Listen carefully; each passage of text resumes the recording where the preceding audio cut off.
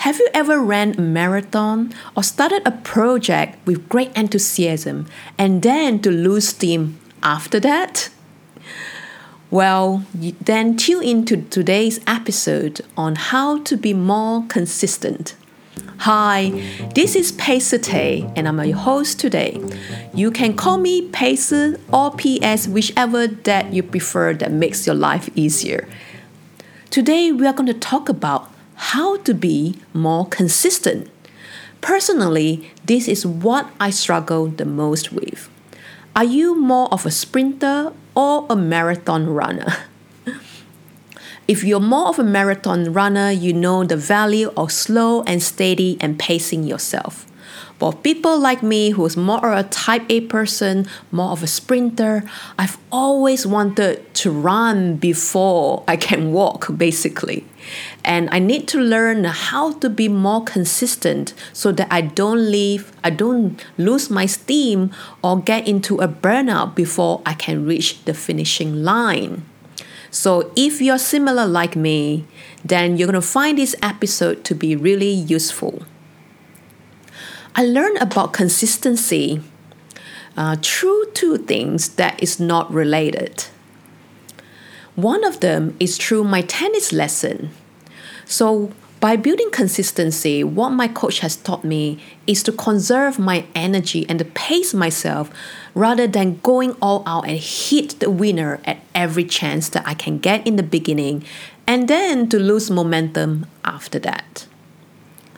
I also learned about how to be more consistent through a 40-day mandala challenge. I'll talk to you more about that. So, in order for us to be more consistent in our work, because consistency is what is going to build trust. So, for example, if I'm pushing out 3 episodes in a week and the next week I'm just doing 1 episode, and then the week after, I'm going to do 2 episodes and then I'm going to then turn into 1 episode. I'm sure you're going to lose trust in me.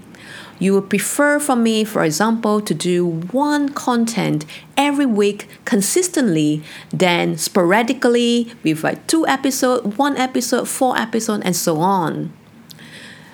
I'm sure you can relate to that. So how are we going to build consistency? First is to set a realistic goal. I'm not the person who likes to go big or go home. And I almost always have to remind myself, be consistent, pace yourself. So set a realistic goal. So for example, rather than saying, I want to do 2 or 4 episodes a week, why not I start with 1 for a certain period of time, and once I get the hang of it, I can always increase it to 2 after that and build up the momentum, and once I reach the goal, then slowly I increase it and further on. Just as when you're developing a new habit, you have to learn how to be consistent rather than approach it with great enthusiasm and lose steam. And the only way to do it is by setting a very small actionable goal in the start. And once you gain the confidence to do it, and you feel good because when you achieve and hit those targets, you feel good about yourself rather than doing a lot at a time and then the next day you lose steam and then you're going to berate yourself for that. Trust me, I've done that many times. So it's a good reminder for us to set a realistic goal from the start, and then the next step is to increment it little by little. And then you can add other things that you want to change on top of that.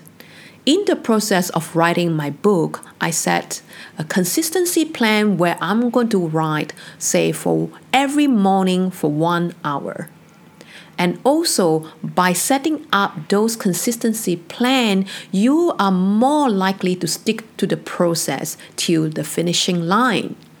So what I do is I commit myself to writing every day for a certain period of time, regardless whether I feel like doing it or not.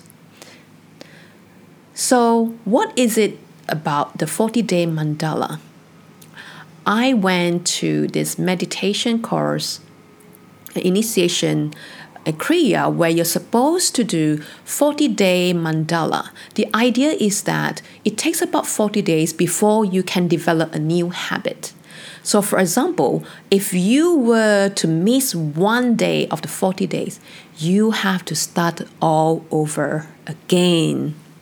And I almost blew it on my 39th day of the 40-day mandala. Imagine yourself at the finishing line and having to start over again. So consistency means, for example, if I hit a tennis stroke, I have to hit it consistently, continuously, say five shots in a row. Say if you want to create a new habit of waking up early, you can just set up a realistic goal of say 15 minutes for the first week. So every day you have to wake up 15 minutes earlier, irregardless. And if you miss one of the days, you have to start the count all over again until you hit the target. I know all of us are impatient, especially myself, on achieving our dream, but Rome is not built in one day. And it's almost every day I have to keep on reminding myself why I'm doing what I'm doing, and I'm going in for the long haul. And you have to make sure that you see life as a marathon and not as a sprint, and to pace yourself along the way and enjoy the journey as well.